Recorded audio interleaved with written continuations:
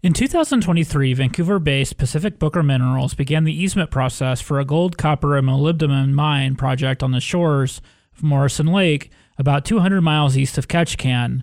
The project would cover about 5,000 acres. Chris Zimmer is the Alaska Campaign Director for Rivers Without Borders, a nonprofit organization that advocates for transboundary conservation. This one had to be pretty egregious not to make it past the rubber stamp. But I think, they in the end, they did the right thing.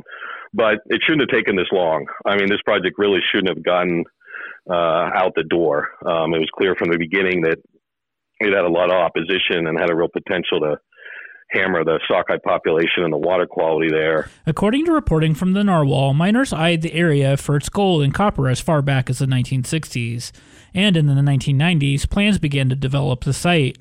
British Columbia officials first rejected the proposed mine in 2012 because it posed too much risk to fish and water.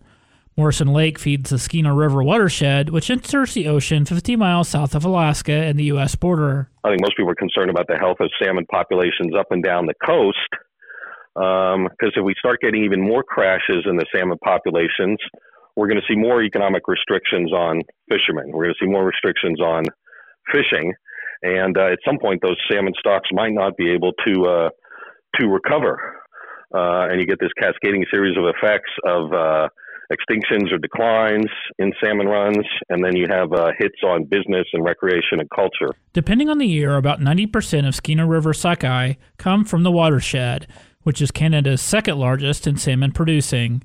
In Anchorage, I'm Trip J. Krause.